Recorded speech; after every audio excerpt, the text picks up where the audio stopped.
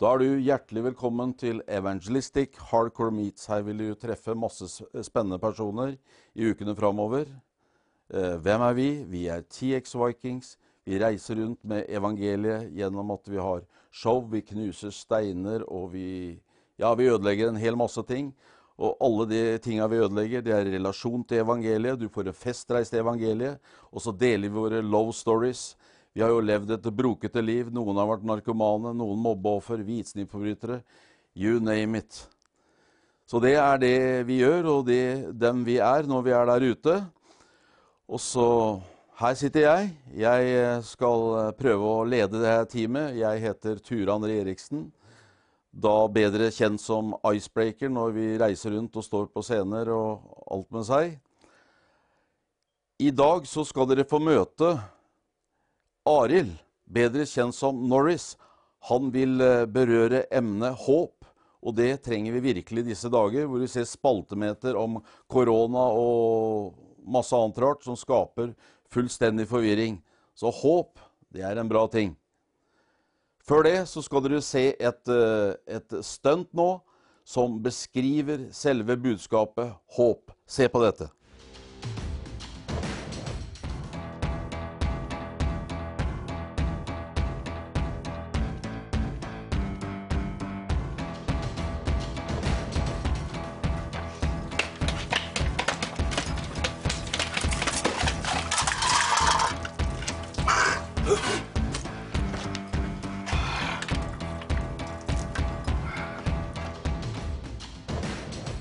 Da er du hjertelig velkommen tilbake. Ja, det var jo et veldig spesielt stunt dere så nå. Vi eksploderte en colaboks, og det illustrerer jo alt det der presset vi hadde i våre liv.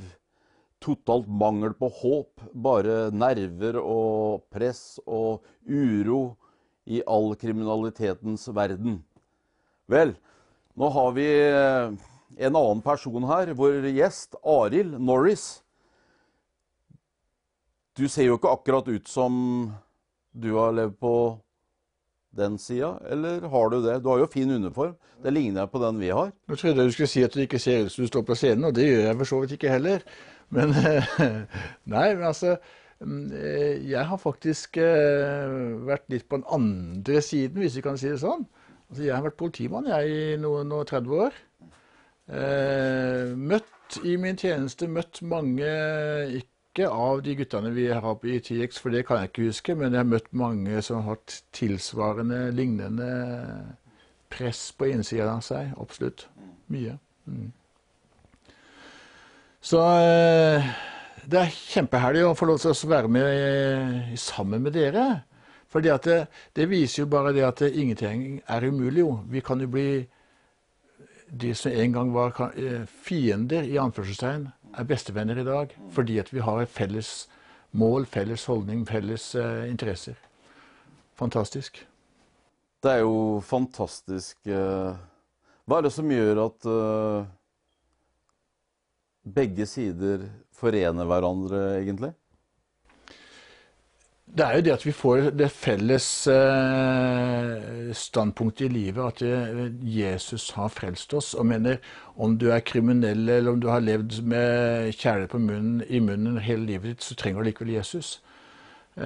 Så begge sider av menneskene har behov for Jesus, og begge blir frelst gjennom Jesu verk på korset, og da har vi samme utgangspunkt etterpå. Så er det jo sånn selvfølgelig at vi blir jo også personlige venner, ikke sant? For at en ting er når man ser en person i en situasjon, så er det gjerne situasjonen som styrer eller legger presset inn i mennesket, men mennesket i seg selv er kanskje ikke det som presset forteller noe om. Mennesket i seg selv er et annet menneske som du får mer kontakt med senere, og som du får en dypere forståelse for når vi treffes og kan være venner. Vi er jo mange sånne ulike artige personligheter, og har masse ulik bakgrunn og sånn. Og du var jo med til Israel og sånn, og sånn, gikk det knirkefritt, eller? Ja, Nei, det er klart det er. Man møter jo på ting da, og utfordringer, men selvfølgelig, men stort sett så synes jeg de gjorde det. Jeg synes det var helt herlig å være på tur sammen med guttene. Jeg har vært med dere 2 ganger til Israel, og begge gangene så er jo trafikken noe for seg selv. Men det vi opplevde der nede er fantastisk. Nydelig å være med. Vi var jo en gang, jeg vet ikke om vi skal si det, men en gang så var vi jo inne på den der, i bakgården på en moské. Fantastisk spennende, særlig når vi kom dit og så at det var bakgården på moskeen, og så ser vi at det er 4 meter høye gjerder rundt der hvor vi skal stå og ha showet, og en utgang. Og så samler det seg ca. 600 muslimske gutter, for det var jo ingen jenter der, men gutter. Det var spennende, jeg må si det. Veldig spennende. Fikk du sjokk når 1/3 av dem plutselig sa ja til den jødiske guden, den levende Guds sønn? Ja, det er fantastisk å se det. Det er det. Det er det. Og så ble vi ikke steina engang? Nei, det er verst av alt. Riktignok så stjal de noen balltre fra oss, noen av dem, men de brukte dem ikke mot oss da, så det var jo veldig greit. Og så lederen der, han tilba oss mat etter vi har forsynt evangeliet. Ja. Der satt vi under bildet av han Yasser Arafat, og spiste mat sammen med disse lederne i lokalsamfunnet. Det er fantastisk morsomt. Ja da. Det har ikke vært sånn alle ganger vi har vært i Israel. Altså, når vi kom inn i bakgata i Ramallah, så stod de klare med steinene. Og da kom det en mann, og det er jeg sikker på var en engel. Og han sa, "Are you crazy? Er du gal? Dere kan ikke være her. Følg meg, jeg leder dere vekk." Og så gikk vi glipp av mange steiner, og takk Gud for det. Ja. Nei, vi er avhengig av å ha Gud med oss når vi er på sånne turer, det er helt klart. Vel, Arild, vi må høre litt om kveldens tema. Hva vil du si om det i dag? Det jeg tenkte å si litt om er håp. Et ord som omfatter så uendelig mye. Et ord som er viktig både for den som er rik og fattig, og den som er kriminell og ikke kriminell. Men for alle mennesker så er ordet håp. Det er noe vi alle trenger. Vi trenger et håp for fremtiden, vi trenger et håp for livet vårt, og vi trenger et håp for livet etter døden, ikke minst. I mitt liv så har jeg møtt så mange mennesker som har mistet det håpet, og som har et liv som de selv i hvert fall ser på som håpløst, og det å være håpløs er ikke noe verre enn det. Så det som jeg håper på er at mennesker skal få lov å se at det finnes håp. Yes. Selv om du er i det største mørket, så finnes det håp. Det finnes håp for alle. Til og med de som har det mørkest, finnes det håp. Jeg hadde selv en trafikkulykke i 2014, hvor jeg kjørte med motorsykkel og brakk ryggen min på 3 steder. Kom på Ullevål og ble liggende der. Første dagen så kommer de og sa at det blir ikke noen operasjon i dag. Andre dagen kom de og sa at det er ikke noen operasjon i dag. Tredje dagen kom de og sa at det er ikke noen operasjon i dag. Og jeg mistet fullstendig håpet. Fordi at i den tiden der så ble jeg liggende det de kaller for tømmerstokk. Det måtte 4 mann til for å snu meg hver gang jeg fikk vondt for å ligge på en side.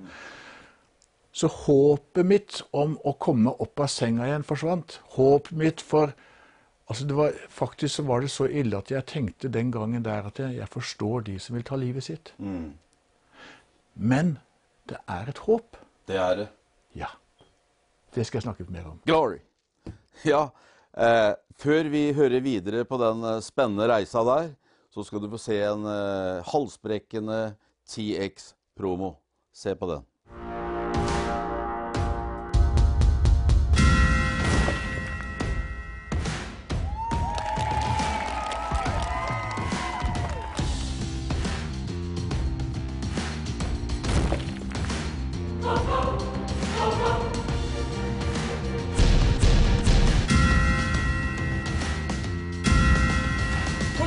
Jesus!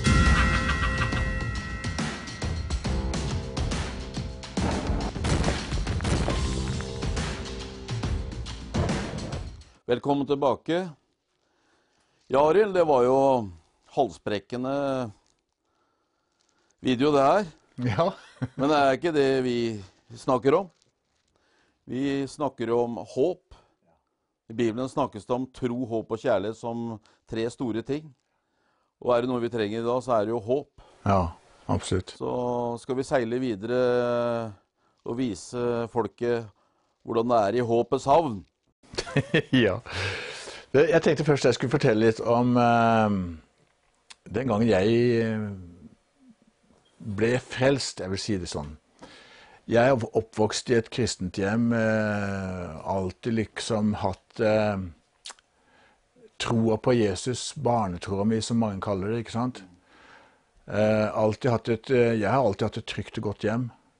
Men det var sånn i min ungdom så var det noe som het for realskole. Det har man ikke i dag. I dag har man ungdomsskole. Men den realskolen var da liksom 3 år mellom folkeskolen og gymnaset. Og vi flyttet mye når jeg var barn, så jeg hadde ikke så gode karakterer da, vet du. Jeg kom ikke inn på realskolen jeg da. Uff da. Ja, men så søkte jeg på en kristen skole i Kvitseid. Kvitsund, da var det en 2-årig realskole, altså de tok de 3 årene på 2 år. Er det Telemark, eller? Telemark, ja. Kvitseid i Telemark. Og der var det jo selvfølgelig mange ungdommer på den skolen der. Og du vet, når du flytter hjemmefra, der var jeg 14 år. Jeg flyttet hjemmefra, kom sammen med ungdom fra hele landet, og det er jo spennende selvfølgelig. Og så gikk det sånn det måtte gå da, vet du. Man ble forelsket etter hvert. Ja. Så mye av fokuset ble... I den tiden røyka jeg også, så mye av fokuset ble å gå bak på røykeplassen, treffe de andre, se på jentene, og til slutt så ble jeg sammen med ei jente da. Det var for så vidt greit nok, det. Er det bra? Ja, det er normalt. Det er normalt. Alle ungdommer har kommet bort til de greiene der. Men det som skjedde for meg var det at etter hvert som jeg da var på Kvitsund der da, og så ble jeg mer fokus på det å ha det gøy, det å være sammen med hun jenta der, og slik at skolen arrangerte jo ofte møter som elevene kunne være med på. Men du vet... er det kristne møter da, eller? Ja, kristne møter. Men du vet, da ble det mer interessant også å være bak på røykeplassen sammen med jenter enn å være og gå på møte. Ja, for det var grått og kjedelig, eller? Ja, du vet, noen ganger var det sikkert det også, men det ble det bare sånn da, at man hadde mer lyst til å være ute sammen med andre enn å gå på et møte. Men så var det en gang at jeg bestemte meg for at, nei, men søren meg, jeg vil jo være kristen, altså, jeg bør kanskje gå på et møte også, så en dag så bestemte jeg meg for å gå på et møte da. Og han som preket der, jeg husker ikke hvem det var, jeg husker ikke hva han preket om, men det eneste jeg husker var at jeg følte at dette var det rette for meg. Greit nok at jeg hadde kjæreste og at jeg hadde venner og alt det greiene, men det med kristenlivet, det var det rette for meg. Jeg forstod plutselig at jeg kunne ikke gi avkall på det, jeg kunne ikke kaste vekk det for å få det andre. Jeg måtte ta et valg. Og det gjorde jeg den kvelden der. Da bestemte jeg meg for at jeg ville være kristen. Ja, hvorfor ville du være det? Jeg vet ikke. Jeg kan ikke forklare det. Det bare ble sånn at jeg bestemte meg for at jeg vil være kristen. Så jeg vil prioritere det å være kristen framfor å være bak på røykeplassen sammen med kjæreste og alle de andre greiene. Men hva er det som skjer når du blir kristen, Ari? Altså, hva som skjer rent åndelig er greit nok. Da gir du livet ditt over til Jesus på en måte som gjør at når du bestemmer deg for å bli kristen, så har du himmelen som målet ditt. Jeg kan ikke si at jeg der og da helt fikk det innover meg, men jeg forstod i hvert fall det at det å være kristen var noe jeg ønsket å være, og det ga meg en følelse som satte seg inni meg, som gjorde at jeg bare fikk en fred, liksom. Men utgjorde det en reell forskjell fra der du var og der du gikk inn? Ja, det gjorde det, vet du. Ja. Fortell litt om det. Nei, det endte jo med det at hun jenta syntes ikke dette var så kult. Så hun ble værende på rekkeplassen, og jeg gikk fortsatt å gå på møter. Og det gjorde jo det at jeg fikk et nytt perspektiv på livet. Jeg fikk et nytt mål for livet, at jeg ønsket også å være... Jeg ønsket å leve som en kristen, jeg ønsket å gjøre de riktige tingene, jeg ønsket ikke lenger også gjøre sånne her ikke så gode ting. Det gjorde at jeg fikk en mer fred inni meg, som gjorde at det hele, altså det er rett og slett vanskelig å forklare, men den freden som jeg fikk inni meg, den gjorde at livet mitt begynte å ta en ny retning. Så det var riktig å også liksom offre den vakre honningblomsten da? Det var riktig også å avbryte det forholdet der, absolutt. Skjønner. Og senere så fikk jeg jo en fantastisk kone, som Gud førte meg sammen med. Og det her skal vi spenne videre på, Arild. Men først så skal du få en pust i bakken og høre på en nydelig sang. Hør på den.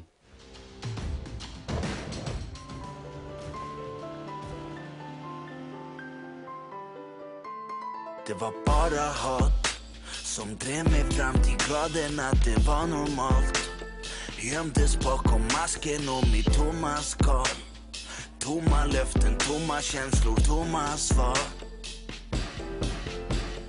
Lillebror, hoppas att du slipper gå i mina skor. Vägen som vi valde, inte det ni tror. Skadan är skedd och jag finner inga ord. Jag finner inga ord. Förlåt, jag vet jag gett massa sår.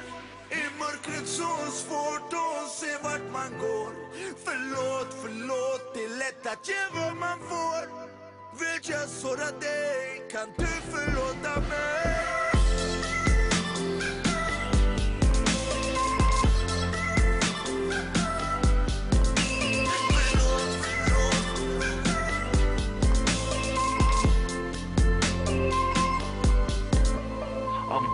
Indoktrinerad, såg hatet inspirerade. Små barn imitera, var så gravt vilseledande. Knaset indikerar att de börjar följa mina fotspår. Något som jag inte menade, förlåt.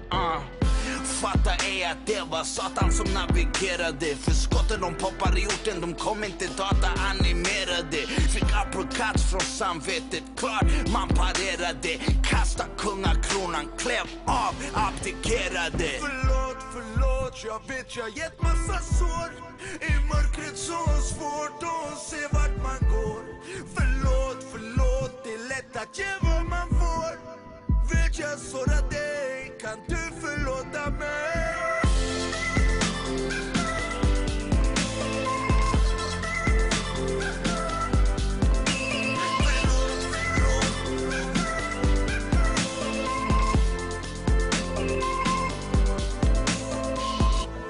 Förlåtelse är inte bara ett ord. Det är effekten av min ånger och min kärlek för dig.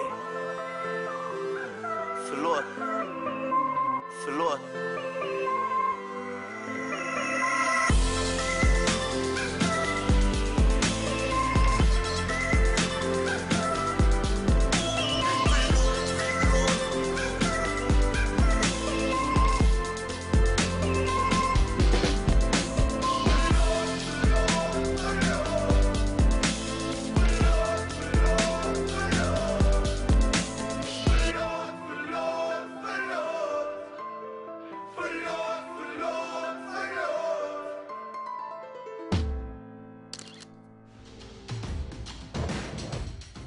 Velkommen tilbake alle sammen. Vi er jo inne på emnet håp. Vær så god, Arild. Du får lov å fortsette. Takk. Der står noe i Gammeltestamentet, vet du. Jeremia, han var en profet som har mye interessant. Og i Jeremia 29:11 så står det: For jeg vet hvilke tanker jeg har for dere, sier Herren. Tanker til fred og ikke til noe ondt. Jeg vil gi dere fremtid og håp. Og du vet, i dag så er det så mange mennesker som lever i en tilværelse hvor de mangler dette håpet. Det er så mange mennesker som i dag er fylt av frykt. Frykt for korona, frykt for krig, frykt for økonomi, frykt for miste familien sin. Altså, det er så mye som gir en frykt inni deg, og det er jo stort sett fordi at man mister dette her fokuset på at det er et håp i fremtiden. Og det er så mange som har et forferdelig liv. Og når du får et forferdelig liv, så mister du det håpet der. Og det er der hvor Jesus, eller jeg vil si, det er jo Gud som da sier til Israelsfolket, men dette her er også selvfølgelig noe som han sier til oss som mennesker i dag. Jeg vet hvilke tanker jeg har for deg. Og det er tanker til fred, og ikke til noe vondt. Og jeg vil gi deg fremtid og håp. Det er fantastiske ord som Gud sier til oss midt i vår elendige situasjon. Midt i den situasjonen hvor vi ikke ser utgangen, hvor vi har det mørkest, så sier han til jeg vil gi deg fremtid og håp. Og så står det i Jeremia 33, altså kapittel 33, vers 3, så står det kall på meg, så vil jeg svare deg og vise deg store og ufattelige ting du ikke kjenner til. Og dette her er et ord som i hvert fall har betydd veldig mye for meg og min kone, min familie opp gjennom tiden. Kall på meg, eller rop til meg, så vil jeg svare deg. Og Jesus sier det, at når du er midt i ditt mørke, midt i din fortvilelse, midt i det som du ikke finner veien ut av, så sier Jesus, rop på meg, så skal jeg svare deg. Og det finnes ikke noe bedre håp enn akkurat det at det er Gud som er den som har skapt himmel og jord, som har skapt deg og meg, som ser alt, forstår alt og vet alt. Han vil svare deg. Han vil gi deg fremtid og håp. Men hvordan skal seeren få tak i det her? Skal det gavle og skrike? Hvordan er det her skjer? Hvordan oppleves det? Det første er jo det at man må jo da rope til Gud. Man kan ikke rope til media, man kan ikke rope til naboen sin, det hjelper jo ikke så mye da. Nei. Men man må jo rope til han som kan gi deg fremtid og håp. Man må rope til Gud, og når du sitter og har det verst, når du bare vet ikke hva du skal gjøre, så er det en enkel ting du kan gjøre, og det er også å si bare, Jesus, jeg aner ikke hva som skal skje, jeg aner ikke hvordan det skal komme ut av dette, men jeg må ha hjelp. På hvilken måte er det han kan komme? Hvordan erfares det? Kan du forklare seeren om hvordan det kan være? Det kan skje på mange måter, men altså det som veldig mange forteller om som har gjort akkurat dette her, hvor de har satt seg ned i stua og sagt at Jesus, jeg må ha hjelp, vis meg nå at du er her. Så er det veldig mange som akkurat beskriver det, at de får bare plutselig den freden som kommer inn i dem. Det var den freden som jeg snakket om når jeg ble frelst den gangen på Kvitsund, at jeg fikk en fred inni meg som fortalte at det er i orden. Det kommer til å gå bra, det kommer til å gå fremover. Ikke nødvendigvis at du kommer til å aldri bli syk eller aldri ha det vondt i livet fremdeles. Jeg opplevde jo ulykka mi etter den der fredsfølelsen der, men allikevel så vet jeg at til sist så vet jeg at det er et håp om et evig liv. Og men er det en slags sånn usynlig connection? Jesus var jo her i menneskekropp som Guds sønn, men det vi snakker om nå, er det en usynlig connection mellom... Vet, når jeg ble kjent med hun som ble kona mi, så ble jeg forelsket. Den forelskelsen der er ikke noe jeg kan føle på, det er ikke noe jeg kan fortelle, peke på. Det er bare, den er der, du vet det bare inni deg. Ja. Og det er det du opplever også med Jesus når han kommer inn i hjertet ditt, så er det bare sånn at du vet det inni deg. Det er en atmosfære der, påtagelig. Ja, du bare vet at du vet at du vet. Ja. Og når du får den trøsta der, når du får den følelsen inni deg, så vet du at da er det da er du i havn. Yes. Kjære seer, Gud er håpets Gud. Bibelen sier at hvis du bekjenner i ditt hjerte, eller tror i ditt hjerte, og bekjenner med din munn, da skal du bli frelst.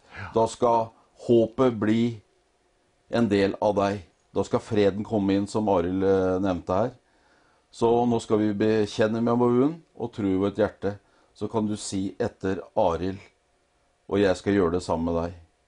Så kan du få lov å ta imot Jesus og kjenne at håpet blir en del av deg. Vær så god, Arild. Da ber vi bare enkelt slik. Jesus, jeg er avhengig av å få hjelp fra deg. Jesus, jeg er avhengig av å få hjelp fra deg. Jeg har så mye skitt i meg som jeg må bli kvitt. Jeg har så mye skitt i meg som jeg må bli kvitt. Og jeg ønsker å gi livet mitt over til deg. Og jeg ønsker å gi mitt liv over til deg. Så nå ber jeg deg, Jesus, kom inn i mitt hjerte og mitt sinn. Så nå ber jeg deg, Jesus, kom inn i mitt hjerte og mitt sinn. Og gi meg din fred. Og gi meg din fred. Amen. Amen. Så enkelt er det å be til Jesus. Så enkelt er det å få den freden og det håpet tilbake. Takk for at du så på, og så takker vi vår eminente gjest og venn Arild Kopperød, Mr. Norris, for et fremragende budskap, at det er et håp, og det er i virkelig, Arild. Ja.